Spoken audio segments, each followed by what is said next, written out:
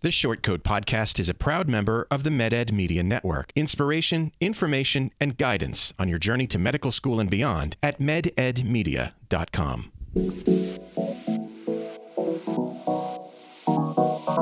Meandering in the margins of medicine, it's the Short Code Podcast. Weird news, fresh views, helpful clues, and interviews. By students, for students. Subscribe to our weekly show at theshortcode.com.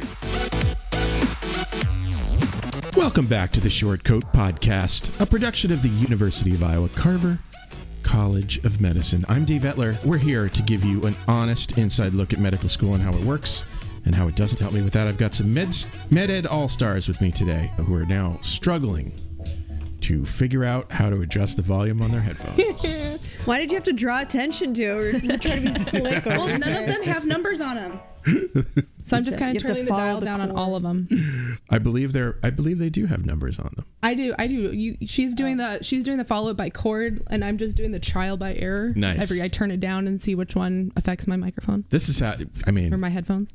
This is how the professionals do it. Yeah, I have to admit it. I thought you were going to just say that are struggling, and then it was just going to stop there. It would have been an accurate statement. Yeah.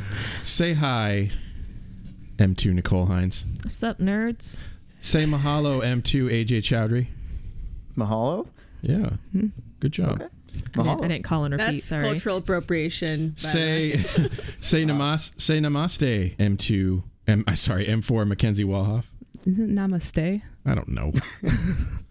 and Aline, you get to say 안녕 잘 지내. Go ahead. I don't want to get canceled, so no. Isn't mahalo thank you in Hawaiian? Did you mean like aloha? I think so, yeah. I think mahalo is thank you. Well, say thank you then. Thank me. No, okay. Thank me. Already did, Dave. How much do you want? Your ego is exploding right now. Keeping us woke, Dave. We've got a lot to talk about this week, including our sponsor, Panacea Financial, but I'll save them until later in the show. Right now, I want to talk about the ways that medical school and residency programs are going outside the traditional process of application, personal statement, interview, admit, in a bid to learn more about their applicants. I recently found out about Casper, Dun, dun, dun. Which, if you're not aware, I'm not aware. is an online 90-minute situational judgment test administered by Altus Assessments Incorporated that a handful of schools have begun to use. About 49 schools at this point. 49 MD schools, 12 DO and 12 DO schools. Okay. That just sort of puts it into perspective for you. Basically, the idea is applicants respond to written or video scenarios and then answer questions about them. The goal is to test the applicant's intrinsic response to particular scenarios and not scientific knowledge. That's what I have read. So it tests collaboration, equity, empathy, ethics, communication, problem solving, professionalism, resilience, self-awareness, and motivation. It's so many things. Yeah, 90 minutes.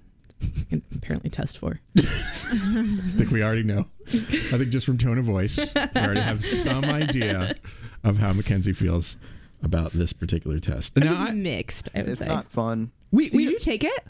Yeah, I think my application cycle year was the first year where it started getting big. I actually made my school list initially to not include any Casper schools because there were so few of them. But then, immediately 5 of them at the start of the application cycle that were on my list, including state schools, wanted Casper scores, so I ended up having to take it. So what's the experience like when you take this test? Do you remember?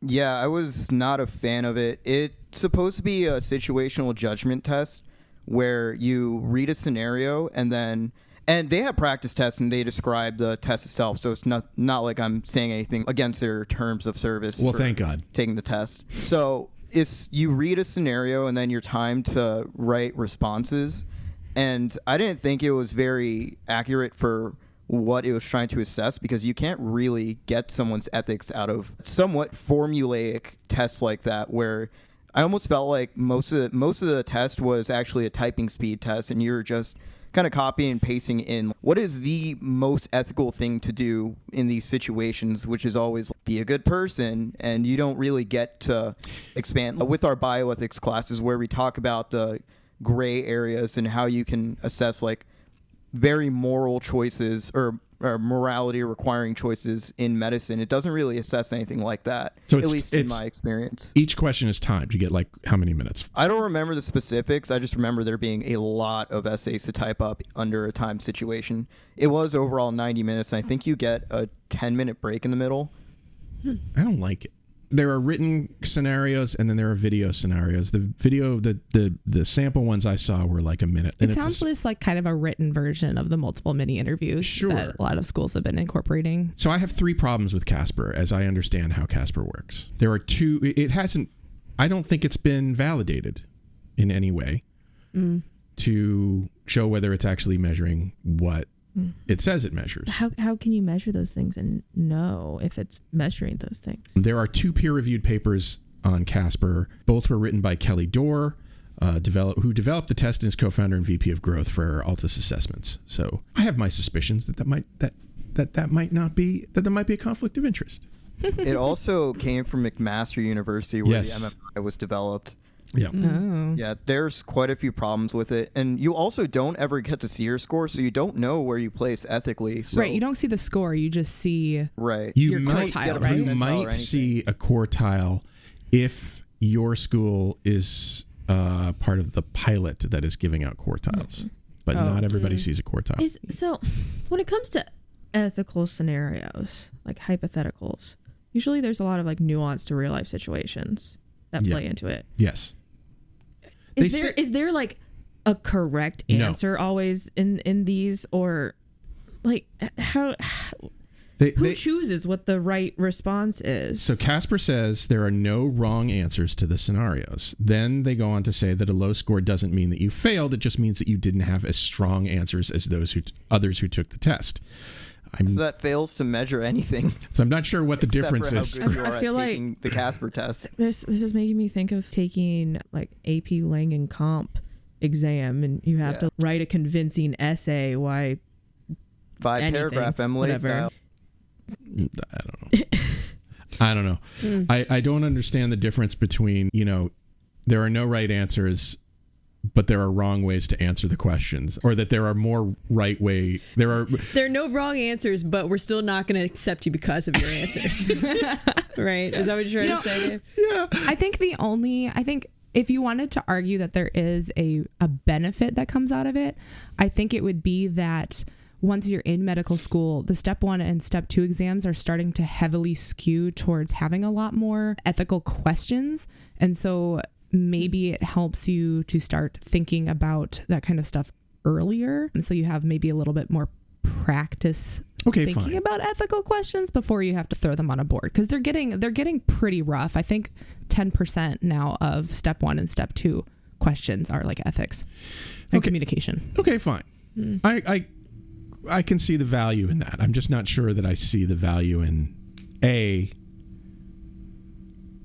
making people jump through yet another hoop to get into med school. Spend money on another thing. Yeah. And by the way, $12 bucks to take the test, $12. $12, that's it? Okay. $12 for each school you're submitting results to. Who knows how much schools are being charged? I was not able to find that. 30 schools. Yeah, I don't know if it's like, does AMCAS still do that thing where if you get to a certain number, it's like you get like one the first for the 10 free, or not free, but for the price, and then for each one it's like another 15 or something. Like it's a reduced price. Yeah, it's like something like that. $140, I think, to send your app out, somewhere around that. And then it's like an extra like $10-$20 per school. Yeah. After the first 10. But that's AMCAS. This is like another charge on top of that. Yeah. Which, if you don't have money, it's yet another. If you don't have money. I thought we were trying to trying to reduce barriers, not denied. Like when you just look at this, it's like, oh, $12. That's not very much. But it's like for some people that's groceries. Yeah, I know. Yeah. Absolutely. The other thing that scares me about this, Dave, is that I've been hearing whispers of a potential, basically a Casper exam for med school that will give you a score and kind of almost not really replace step 1, but allow schools to have another number. So it's like, we made step 1 pass fail. They're going to try to grab onto something. Yeah. There's the thought that they might start adding something like a personality exam, an ethics exam into med school. This is the sort of effective personality. Yeah, this is the sort of thing we've been speculating about. Like, no, they got rid of step 1, or They got rid of a number for step 1. What are they going to replace it with? Mm-hmm. They're going to replace it with something. That's the thing is, I've heard some interesting arguments more recently of like, people don't like being graded on step 1, but what do you want them to grade you on? Let's say step 2 goes pass fail. Are they going to go all the way back to your undergrad organic chemistry scores? Your APGAR score, yeah. Yeah, I'm not really down with this. I also feel like, I would be very surprised if Iowa were to do this, because I don't know. I don't get to make decisions on these things. It wouldn't right? be Iowa nice. I would not be surprised, actually. If I would not be surprised. I would not be surprised. I feel like we sort of have, from what I've, Jesus Christ. Take your time. In talking with, admissions folks over the years, I feel like we have prided ourselves on a sort of personal touch during the interview process, and outsourcing outsourcing part of our decision making to a for-profit company strikes me as something that, at least in principle, we would object to doing. There's a conflict of interest there. Yeah. I think it highly depends on, I think the med school will start to get, as step 1 and step 2 start to increase their amount of ethics questions, my guess is the med school will start to see how their students are scoring. And if the students are scoring lower on the ethics portion, it may incentivize the med school to be like, oh, maybe we should be testing before they come in, or just increasing the pre-curriculum. But the way I see it, our job, and I say our, not my job, but our job is to look at applicants and decide which ones are going to be right for the Carver College of Medicine, which ones are going to be right for the profession.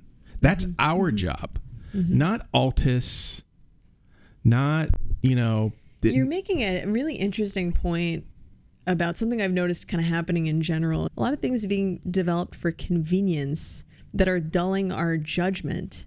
And you're right. You're taking power away from the school to determine these things according to their own judgments, and they're outsourcing to this company. Who is this company, and what's the scientific basis for these judgments that they're making? And yeah, it's more convenient, but you're sacrificing creative control and direction for convenience, which is kind of the theme of modern life these days in general. Well, I guess it's important to say that it is up to the schools how they use it. Like nobody makes that decision for them. I'm just not sure if you bring them in for an interview, it seems like that's a good time to make that judgment. You're already doing, for instance, mini interviews or whatever they call it, or, you're already asking them, to go through these scenarios like we do. What is it called? PCS? CBL. CBL, like case-based learning discussion to sort of, start that conversation kind of thing. I feel like it's our job to do that. Just do it. Stop trying to make other people do it for you. I want to throw something quickly in here that we got a comment about. To counteract the whole typing speed thing, they have a feature now where you can record your answer verbally. Oh, on Casper? what? Yeah. How'd you get that? I'm so jealous. Back in my day, we had to type things out fast. Back in my day. What I was going to say is, cloud. I'm not opposed to administering like psych evals of incoming med students. I actually think that might be a good idea. However, caveat there is that a lot of the DSM and the field of psychiatry in general is very culturally biased, and then you would create a lot of disadvantages for people who don't fit the mainstream or the mold. Are you saying prior to acceptance or after? Honestly, throughout. Yeah. Because we talk about depression, anxiety, and all these things that happen in med school, but like nothing is meaningfully being done. There's a lot of different attempts, and I know we did away with the wellness passport. Oh, we did officially? It is no longer. Yeah. That's exciting. Don't you have a soundbite for that? Like, dun, dun, dun. That rap horn or whatever.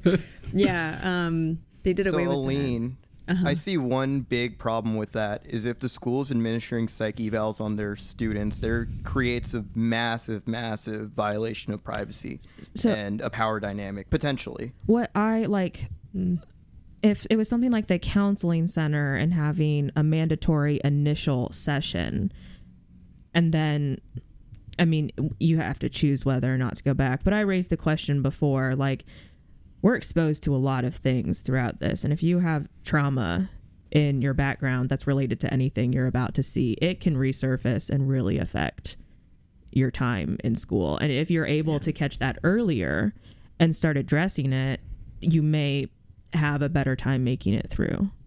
I do agree with that. Yeah. And the counseling center, you know, follows all of HIPAA. It's completely separated from the dean's office. Mm-hmm. But with I don't know if anybody would be trained well enough, though, to be able to talk to someone, you know, even prior to med school, and be able to say, this person is not going to do well, has a high risk of dropping out and, you know, being stuck with $200,000 in loans. I don't know how you can really interpret that, because, you know, we have students here that have had that happen and maybe did not have, or maybe did or did not have red flags. But how can you say that that student is going to be the one that ends up dropping out? That's not fair to that student. Yeah. But it's also not fair for the student to then, you know, not make it through and then be stuck with $200,000 of loans and no MD behind their name. Yeah, I mean, I guess you're right. We have an obligation to not just to admit students and make them into doctors, but to make sure that we don't admit students who wouldn't be well equipped to finish and be successful. I mean, the whole point is to make doctors. It's not like undergrad where, you know. Yeah, give us your money, whatever. It's fine. Yeah. Yeah, a little bit. But. Or make sure that we are equipping our students with those things. Also a thing. And I think that's the question I have, because there's a lot of ways that people don't get equipped with certain emotional skills and like never have anybody to teach those things, or don't even know that they're not handling them well. But could still be very like successful in the most traditional ways of the word success. Yeah. Right? Yeah. Listeners, if you ask us a question, it means that I don't have to make something up to talk about on the show, and the show becomes what you want it to be. So send your questions to theshortcoats@gmail.com or leave a message at 347-SHORT-CT. We'll talk about it on the show. Something I've noticed in the MSTP is that like we have like a lot of stories have filtered their way to me of, in particular, men in the MSTP not understanding boundaries, and not just in our program but in other programs too. And part of it is like the bigger culture of like people ending up in MSTPs because, again, they've been told from a very early age, like, you're going to cure cancer, like you're going to get a Nobel Prize, don't let anything get in your way. Is it the school's job to address these kind of disturbing and like potentially, you know, negative, harmful behavior, like a little bit? I mean, you're bringing these people into the fold and you're exposing other students to them. And so I don't know, where's the line? Do we draw the line where it starts affecting their grades, or what if they're still high performing but also like kind of a harm to other students or a harm to themselves? I don't know. I think the last part, you raised an interesting point that I've been thinking about a lot over the past couple months, and I think it has a lot to do with burnout. And I actually think the way we evaluate med students in maybe particularly clerkships encourages burnout, in that the way you're evaluated is by positive or negative feedback. And so you work so hard to get that good job, that attaboy, you know, and that's the little bit of dopamine that you get like you feel really good about that when you're told that you're doing a good job. And that's how you're evaluated all the way through, by other people telling you you're doing a good job, not by being happy necessarily with yourself or teaching, you know, being satisfied with your own performance, by having the performance evaluated externally. And so when you get finished with residency and you're now an attending, nobody's telling you that anymore. Nobody's saying, good job, that was a good test, I like your differential. And so you no longer have that outside source of, you know, of positive feedback. And suddenly nobody has taught you how to be satisfied with your own work and proud of the work you're doing. And so I think that I think that just the personalities that we develop in med school actually contributes to that burnout.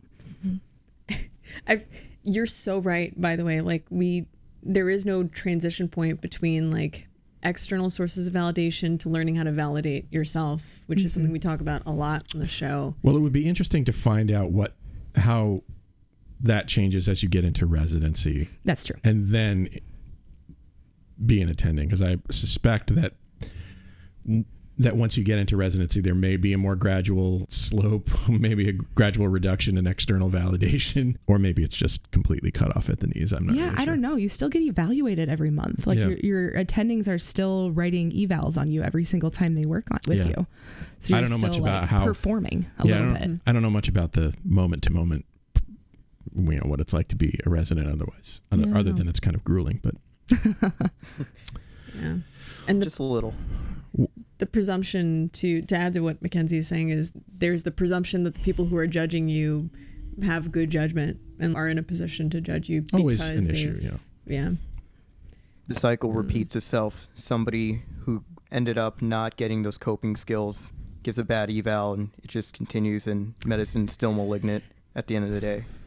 It's the same in academia, honestly. Like, you wonder how you end up with these like very abusive PIs who just throw temper tantrums when people say no to them. I know those people. I've seen those students who misbehave like crazy, and everyone's, oh, it's okay. She's just a kid. She doesn't know. She does know better. Like, you're talking about 22-year-olds, people who are grown-ups essentially, but haven't learned how to regulate their emotion, or like just how to be a good employee. There's a lot.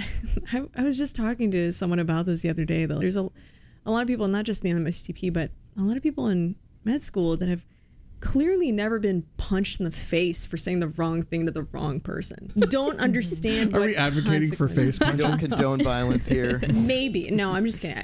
Is that the right way to respond to it? No. And that's not how you teach someone. It would change medical education, though. You know what I'm saying? Yeah. Yeah, you'd have a lot less entitlement, for sure. You'd have a lot less audacity and bravado. I think it goes back to the point that we've been discussing, is the selection process. They're trying to, with Casper, and AMC has their own situational judgment test too now. They're trying to find those people that, I'm not going to go with the get punched in the face metaphor, maybe like somebody who's worked in food service. Mm-hmm. If you've ever been yelled at as a server and then been tipped $1 by whoever yelled at you, that's a pretty humbling experience. And not enough people go into medicine that have had a background like that. Just as an example, where like you have been humbled, been told by somebody that you're not like hot shit, that you've been told no in your life before. And because of that, we run into the issues with personalities in healthcare and in medicine particularly. Or just the number of people who've never had an actual job. There's a lot of attending's your first job. There's like you go from nothing to suddenly the top of the food chain, and you don't have any experience of being the bottom of the food chain. I mean, if you don't face hardships, do you have to ever develop certain skills? Sometimes if you have faced hardships and you didn't have people support you through those, did you develop those skills? There's lots of different reasons why people aren't going to be equipped, but also, talking about if you've never worked and then that's your first job, along with like that privilege, I've seen it's there. There's just because you're really intelligent and gifted in that regard, there's a lot of things you can be lacking in that we need to make sure we're coming out on the other side with some of those things so that we aren't hurting people and we're not putting ourselves in situations where somebody wants to punch us in the face. Mm-hmm. Well, and those same type of people are more than likely not going to be empathetic physicians, you know, especially if they've never had a job where they were making, less than, let's say, even $15 an hour. I think then you start using words like medicine noncompliance rather than realizing people literally can't afford medications or can't pick them up. Or, and Kate and I have been talking about this lately, just because, we've been talking about lately about, person-centered language.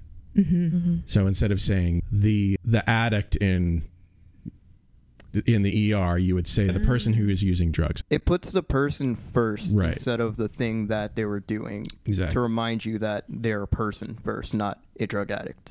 Yeah.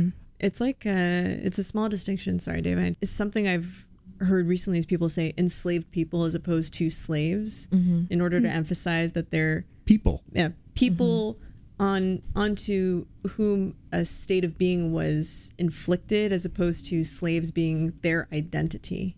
Which, I mean, this is not a problem inherent to medicine. This is a problem inherent to, humanity maybe, where, we focus on the thing that isn't the person and more the behavior, which we find to be negative, and that's how we define somebody. Of course, nobody can be defined by one parameter. It's like you use a label and like make that their ultimate identity and completely forget that it's just one part. I do want to get to another new thing. Well, another new hoop to jump through. Mackenzie, what's all this about secondary applications for residency? Yeah, so they're calling them like supplemental. So let's start with the residency application process, the traditional process. I need that background. Okay. All right. So ERAS, what does ERAS stand for? The E-residency application system. The E-residency. So the E just stands for electronic. Yeah. Okay. So ERAS is the online application service that fourth-year medical students use to apply for residency. It's basic. It's very similar to AMCAS in that you have biographical information, you have a personal statement, you've got transcripts, things like that all get uploaded, letters of recommendation, and then you select the program you're interested in and the schools that you wish to apply to. So this year, they have now introduced the idea of a supplemental application, which is going to sound very familiar to people who are applying to AMCAS. And this year, they've said that they're free. That might be an important thing. An important distinction. That there are 3 parts to this supplemental application, and they're only applying to internal medicine, surgery, and dermatology this year. There's basically 3 parts. They're going to be asking for your geographic information by regions, urban, suburban, or rural setting, which that's already included in your application. So it's kind of just an additional place to put it, I guess. Additional information about your most meaningful work, volunteer, or research experience. So just expanding again on what's already included, probably in your CV. And then the third part is an indication of their top residency programs of interest. So this is where the traditional the traditional experience. That last point. We'll get there. Meat. You got to signal where you want to go. Yeah. Signaling is what they're calling it. So the traditional application process is you fill out ERAS, you submit it in September. You get invited to interviews. That ranges typically from October through January. And then you submit a rank list of the programs that you want to go to. And then the programs also rank programs rank you. And then from that, the National Residency Matching Program algorithm determines the best fit. And then you open an envelope and you're obligated to go there for the next 3 to 7 years of your life. So the question is, where does this secondary application process come in? Because of that last point, the last point of preference signaling. I didn't see in that email or elsewhere at what stage that secondary application opens in August. Okay. And it sounds like it's going to be submitted with the rest of the application. So I'm not sure what preference you're signaling there, since you don't You have an interview. Technically have a preference. You shouldn't technically have a preference yet. Yeah, it's very interesting because so previously, I get what they're trying to do. They're trying to actually limit, in a way, the number of interview requests that maybe certain strong applications have. And so they haven't really set, I think that's their idea. So that so say you have a 270, like a super high step 1 score, a super high step 2 score, 73 publications, like you're a stellar applicant. But sometimes these stellar applicants, for some reason, still apply broadly. They have like their top, 5 schools that they really want to go to, but then they've also applied to more like middle tier, lower tier that are considered their safe schools. But some of these, say, middle tier schools may look at this applicant, and if this applicant has their 5 preferences and they're not included, they might think this applicant doesn't really want to come here, and they're obviously going to be accepted to one of these other schools. It would not make sense for us to offer them an interview, even though they're a good applicant, because we have better odds at matching maybe less stellar applicants that have us listed on their preference list. So that's, I think, what they're trying to do. But it definitely makes, students that maybe don't know if they're a stellar applicant a little bit more nervous, or students that are like middle tier applicants. especially for those of us that don't know where we want to go. How are we supposed, if we have really no experience with some of these schools, how are we supposed to list our top 5 when we've never visited there? We might. I mean, it is possible that we're getting ahead of ourselves because all it says is preference signaling. Yes. That doesn't. Didn't ENT do this last year? Yes. I believe they've done it in the past. They've done preferences. I wonder how that went, if it was beneficial. So they did something like Brian tokens. Carmody did a breakdown of it. They did something like tokens. Like you could give tokens or something like that to... Is it urology that did tokens? I don't know. We talked about it on the show. I don't remember. We did, yeah. But that preference signaling took place at a different point in the cycle. Yeah, after interviews, I believe. So you had already had a chance to discover what you liked and disliked about the programs that you applied to. Yeah, and there's definitely been, you've been technically allowed to, I think, email like letters of intent to the programs that you really liked, and sometimes they, emailed you regardless of... and the thing is, in the past, I don't think programs have been allowed to ask. I think it's been considered a match violation, yes, you're not specifically asking where you're ranking them. And so I think I don't think it's technically a match violation. I think it's a gray area. So it could be interesting. So this year it's just those 3 programs, and they're calling it a trial year. Yes, the AAMC will evaluate the effectiveness of these new application components before considering expanding it to additional specialties. So, hooray. The thought is that it's due to step 1 going pass-fail, that it allows programs to have another metric to weed out students that would likely not want to go there anyways. Well, let me pause for a moment and say that our sponsor this week is Panacea Financial, a company founded by 2 doctors that were frustrated as medical trainees that banks didn't seem to understand the unique needs of those in the medical field. So they built a company just for medical students and doctors. With nationwide digital banking, Panacea Financial provides medical students with free checking that includes no ATM fees nationwide, high-yield savings accounts, a free personal banker, around-the-clock customer support, and with loans designed with you in mind. No one should borrow more than they need, but with Panacea Financial, 4th-year medical students can get money as needed in as little as 24 hours with their PRN personal loan. That has an interest rate half of a usual credit card, no cosigner requirement, and it's fully digital. So instead of running up credit card debt, you could try their PRN personal loan that is designed to give you a better way to cover expenses such as residency applications and relocation or board exams. Some customers actually use it to pay off toxic credit card debt. In addition, medical students can have a period of no or reduced payments on their PRN personal loan. So join the growing number of medical students and physicians nationwide that expect more from their bank. Go to panaceafinancial.com today to open your free account. Panacea Financial is a division of Primis, member FDIC. Thank you so much, Panacea Financial, for your support.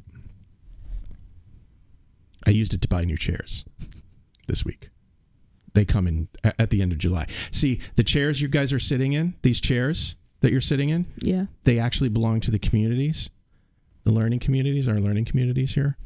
And why are you narking on yourself? And during the I had permission during the pandemic when nobody was here in the building. I was like, well, I need some chairs. So I talked to Sam, the learning communities coordinator, and she talked to the mayors, and the mayors were like, yeah, he can borrow them. Well, this week she came to me and said, we are taking them back.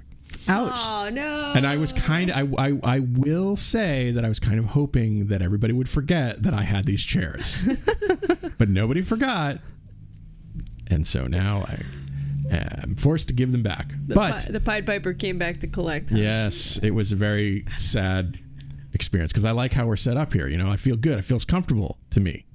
Yeah. But anyway, so yeah, I went to a certain furniture store in town yesterday and bought some better chairs. I think they're better. You've been talking. You really framed the story from a negative perspective. Like, guys, that's what bad news. I got you new chairs that are better news. I'm so sorry. Well, if it weren't for our sponsors, I couldn't. I probably would have. I don't know. We would have been back to the swivel chairs that we used to have from the classroom. We could sit sitting on the crisscross applesauce. Yeah. Listeners, if you ask us a question, it means that I don't have to make something up to talk about on the show, and the show becomes what you want it to be. So send your questions to theshortcoats@gmail.com or leave a message at 347-SHORT-CT. We'll talk about it on the show. I want to talk about Britney Spears. Do you really? I do. I do want to talk about this too. I didn't read about it, but it's important. So as I understand it, she appeared in court this week for the first time since she was forced into a court-ordered conservatorship in the mid-aughts due to what was deemed, mental illness and substance abuse and some weird behavior. And there was one that all child stars eventually, develop to have because they live in a weird world. They live in a very weird world. Yeah. So I don't know that all of them do, but I don't think it's surprising or unexpected when certain ones do. You got to feel, I have sympathy for that problem, and I think a lot of people do. But so she got up in court for the first time. I mean, this is a long time that she's been in this conservatorship. She's now 39 years old. And she talked about how she needed the court to basically end that conservatorship so she could live her life. And it was a long, impassioned, basically plea to the court about the terms of, or her experience in this conservatorship. But there was one detail that I think caught many people's attention, which is that her conservators, which include her father and then a court-appointed conservator, I think later, her conservators have not allowed her to have her IUD removed. That's interesting. That's an interesting ethical detail. That seems a bit coercive. Can I tell you, what a golden opportunity for pro-choice people and pro-life people to come together to fight for what they both believe in, which is allowing women to have the choice, the power and agency over their own reproductive activities. And also for the pro-life people to be like, hey, this woman wants to create life. Why are we stopping her? She seems pretty stable. She's, financially liquid. She is in a stable relationship. She's actually a pretty good parent to her 2 kids, right? Her 2 teenage kids who seem pretty well adjusted. So, yeah, you guys, and a conversation about disability rights as well, because I don't know a whole lot about her situation with a conservatorship, but didn't it start around the time that she shaved her head? Yeah. When you think about like how long she's been in the spotlight, like how much of her life she has not had control over, and how like that in itself was just an attempt to control an aspect of her life. Yeah. I mean, her entire life. Yeah. And basically. So then now being treated that you are struggling mentally, you're not allowed to get married, you can't have kids, you have to keep this in. That's really... It seems like a couple of mistakes changed the course of her life for like almost 20 years. Yeah. And how... But also, what's a mistake? I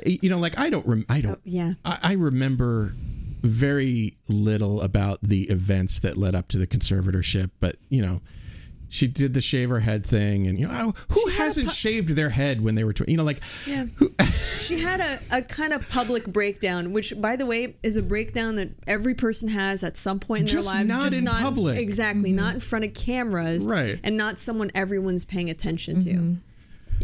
Meanwhile, Nick Cannon is expecting his 8th child this year. 4th this year. I think it's 4. Holy crap. 4th this year, 8th overall. Yeah. Way to go, you made a basketball team. But no one's stopping him. And let me be honest, Nick Cannon has said some equally disturbing things actually on many shows, which for me has called into question his mental state.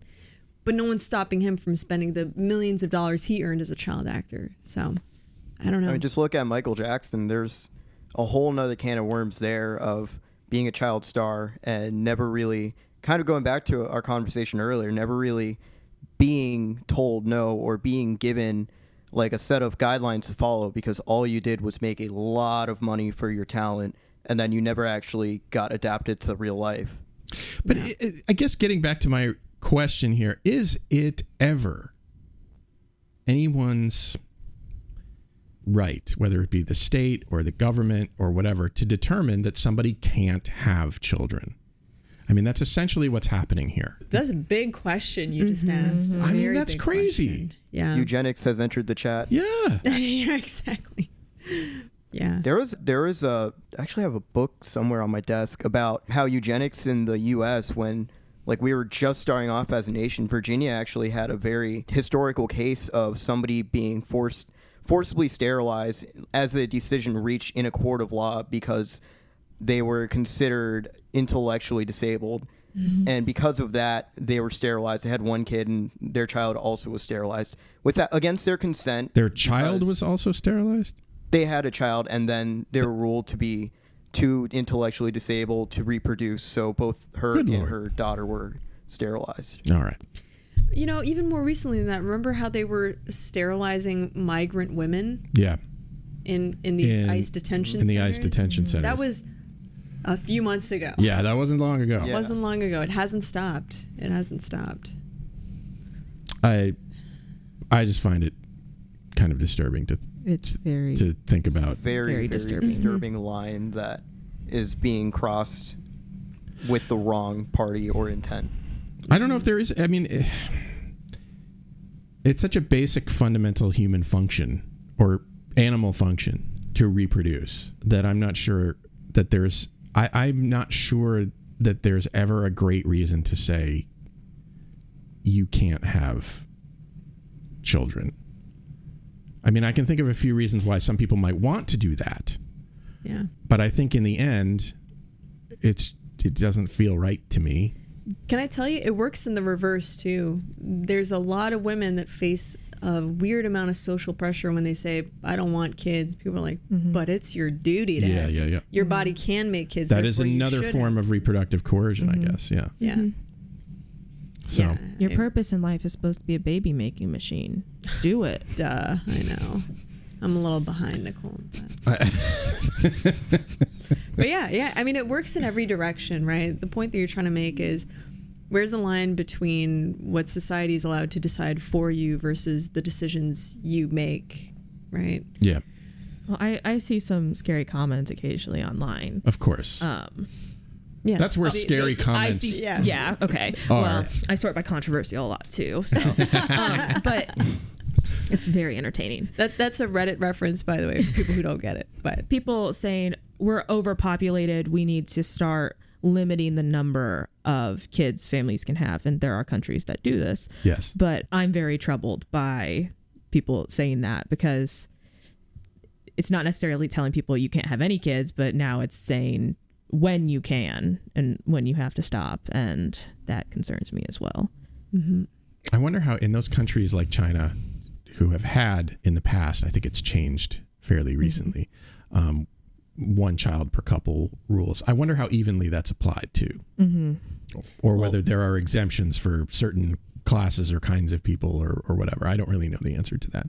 I just know that whenever there's a rule, there are always certain people or certain kinds of people who are exempt from the rule. And that policy also backfired, and they ended up having a significantly uneven ratio of male to female births. Yeah. And a lot of that was because there was pressure to have male children versus female children. So I don't know. It's a crazy situation that Brittany finds herself in. You know, her whole story is really tainted by misogyny, kind of start to finish. From the day she set foot on that Mouseketeers relaunch stage, and she was probably 9 or 10 years old. But from that moment on, society, I think, forced on her, projected on her, I should say, a lot of really weird perceptions about women, teenage women, aka kids, the choices that they make. I mean, I don't know, maybe you guys are old enough to remember that press conference where she had a press conference to let people know she was still a virgin because people needed to know. And it was a big deal. And it was just, it was crazy. And then she, I think, made a comment about the war, which at the time was about the war in Iraq, which at the time was the safest possible stance you could take. I think she said, look, I support the president. I trust him. We elected him. And at that time, that was George W. Bush. And a lot of people got really mad. I was like, what was she supposed to say? She was 15. What is she supposed to be fucking Will Schlesinger? Know about I mean, she's not a diplomat. Yeah, she said a very reasonable thing for a teenager. How many 15-year-olds have a position on on the war in Iraq. I mean, come on. Yeah. That's like there was a news channel like right when 9/11 happened that went to Ja Rule for an opinion on the events. Like, where is Ja Rule? Where does Ja Rule stand on this? Bring in Ja Rule and Madeleine Albright, please. Come on. Yeah, both of you, contemporaries in modern politics. Yeah. Oh, we live in such a strange world. Yeah. Well, I think it says a lot too about just in general how not only just for Brittany, but for women in general, how little control we have over the contraception we choose to use, regardless of whether or not it's that you need a prescription for oral contraceptives, which I don't necessarily disagree with until we maybe have a little bit safer options for certain ones. But the fact that you know, the best way we currently have to take an IUD out is that you have to go to a physician to get it done, that we haven't, you know, made a way that we can take those out ourselves. I mean, theoretically, yes, you can, you know, people do all the time. They grab those strings and yank them right out. They do? No, of course they do. That's how we do it in the office. Oh. We still just yank it out. Oh, okay. Happens accidentally too. I thought there was a special, you know, you go in there and you push a button. No, if you see this, if you can use a speculum, it's easier, and, you know, a special, you know, forceps, but women do it anyways. I know so little about things, about the world. They're pretty rudimentary. Yeah, technology. I mean, it's one of the reasons that, like, I follow different contraceptive technology, as, you know, not super close, but always following different news articles about new and upcoming methods. And, you know, some of the things that they're coming up with will definitely have a little bit more autonomy. One of the methods that never gets talked about a lot is like a vaginal ring. I don't know why we don't talk about it a lot, because I think it's an excellent in-betweener of having your own autonomy, that you can put something in and you can take it out when you want. So I'm imagining this is a device impregnated with hormones. Yep. It's a dual, so it's estrogen progesterone combo. Mm-hmm. So it works to prevent ovulation is the primary function. It's just like a flexible little rubber ring that you place, you know, intravaginally. You can't feel it. Most of the time your partner can't feel it. And then you just leave it there. And the recommendation is like to take it, like the one that I actually have at home is a 3-month. So you can take it out. You're supposed to take it out after a month, keep it clean, and then you put it back in. But the technology is, they're doing research right now to try to see, hey, well, what if you don't take it out and you just leave it for 3 months or for longer, and coming up with more and more medication for longer term. So I think it's going to be, you know, a really good alternative for women that are like, you know, I don't really want to put a 7-year IUD in, have to go to a physician if I want to get pregnant. Mm-hmm. You know, if I don't have a PCP, if I'm lost to follow up, you know, things like that get complicated. You know, if they can come up with, oh, I can put this ring in and leave it for a year, never have a period, which is amazing. And if I decide to get pregnant, I can just pull it out and I'm done. I don't have to go talk to anybody. I don't have to get permission to pull it out. It's up to me. And you also don't have to worry about taking a pill every day and forgetting that and accidentally getting pregnant. So I'm hoping that as technology improves, there's going to be better and better alternatives for women to have good contraception where they still have, you know, control. Mm-hmm. Just had the weirdest thought. Oh no, what is this thought? I have no idea whether I should say it out loud. Well, you have to say, you can always edit it out. You just laughed at a funeral is what you just did. Your most inappropriate time ever. You ever have these thoughts? Look, I'm going to preface this by saying that we all have unwanted thoughts. Okay. This is gonna be weird. Okay. You're setting this up to be really weird. I don't know how. I honestly. I mean, this is definitely weird. I just don't know how weird people will find it. But I'm glad. I'm glad. I wish AJ was here to protect me. All right. So. That's so weird. He can. He will. Is Dave about to say something that will get him punched in the face? I'm just trying to give a very male perspective on something. No. Is it about to mansplain? It's one of those weird things that pops into your head that you have no idea what. You know, that you have no idea where it came from. Stop burying Dave, the lead. I will us. jump on that grenade for you. Just go. All right. So my idea is a business idea. Oh boy. Okay. I have an IUD removal business. It's run out of a windowless van behind the Target. Because I mean, you know, if you could take it out yourself, maybe you don't want to do that, right? You know, there are women who don't, you know, they don't want to get down there. They just, you know, want it to be done with, and that's, you know, they go like, where did this idea come from that I had? In and out, discreet service. Thank you. What a fabulous capitalist you are. You saw an opportunity, a great business opportunity. I think you should do it and then bring the money here so we can buy even better chairs than whatever it is that you got. I want to make a caveat. There are complications that can arise. Oh, okay. And there's also the possibility that the strings won't be there. Maybe the IUD has migrated. Well, then you prefer Most that of the to time the tier it's- 2 yeah, service okay. provider. You Like know, if you and look up in there and you're like, I don't see something that's easy to yank out. You should go see an OB. it's like when you the call step? tech support and they're like, oh, I don't know how to fix that. Then they send you up to tier 2. You know. Dave's like, we'll also offer referrals. Yes. I've got Very credible. I've got the We're like UAHC right outside the ER. OB like department on speed dial. It's a converted food truck, actually. It sits right outside the ER. Yeah. Okay. I'm glad I something, said I'm it. not gonna. I'm glad I said it because I needed to just get it out there in the world. Otherwise, I was going to not be able to function anymore. We were going to be speculating all day about what you were giggling about, so I'm glad you told us. Especially because we were just talking about like rings. I'm like, Dave's got some really weird idea about a vaginal ring and what to do with it. Okay. Well, yeah, I'm glad I got it out there. That's our show. AJ, Aline, Nicole, Mackenzie, thank you for being on the show with me today. Thanks, Dave. Thanks, Dave. Thanks, guys. And what kind of, I don't know, IUD removal business owner would I be if I didn't thank you, Shortcoats, for making us a part of your week? If you're new here and you like what you heard today, follow the show wherever fine podcasts are available. Our editors are AJ Chowdhury and Eric Bozard, and Alex Belzer is our marketing coordinator. The show is made possible by a generous donation by Carver College of Medicine student government and ongoing support from the Writing and Humanities program. Our music is by Dr. Vox and Catmosphere.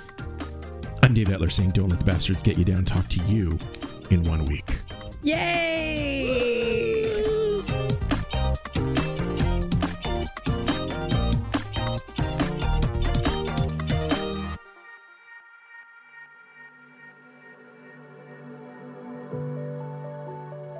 Hi, Shortcoats.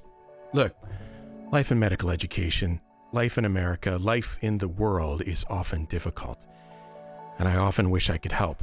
All I have is this podcast, but in my wildest dreams, you have the support you need to lead a life of your choosing. You deserve to be happy, healthy, and successful in whatever ways you define those words. So if you need support because you've experienced racism, discrimination, harassment, mental health crises, I want you to be able to get the help that you need. And so I'm going to put some links in the show notes to some resources that you can use. But the bottom line is that for what it's worth, I see you. I know you're out there. I wish I could do more. Maybe I can in ways that I don't understand yet or know about. But I see you, and I'm glad you're here, and other people are too.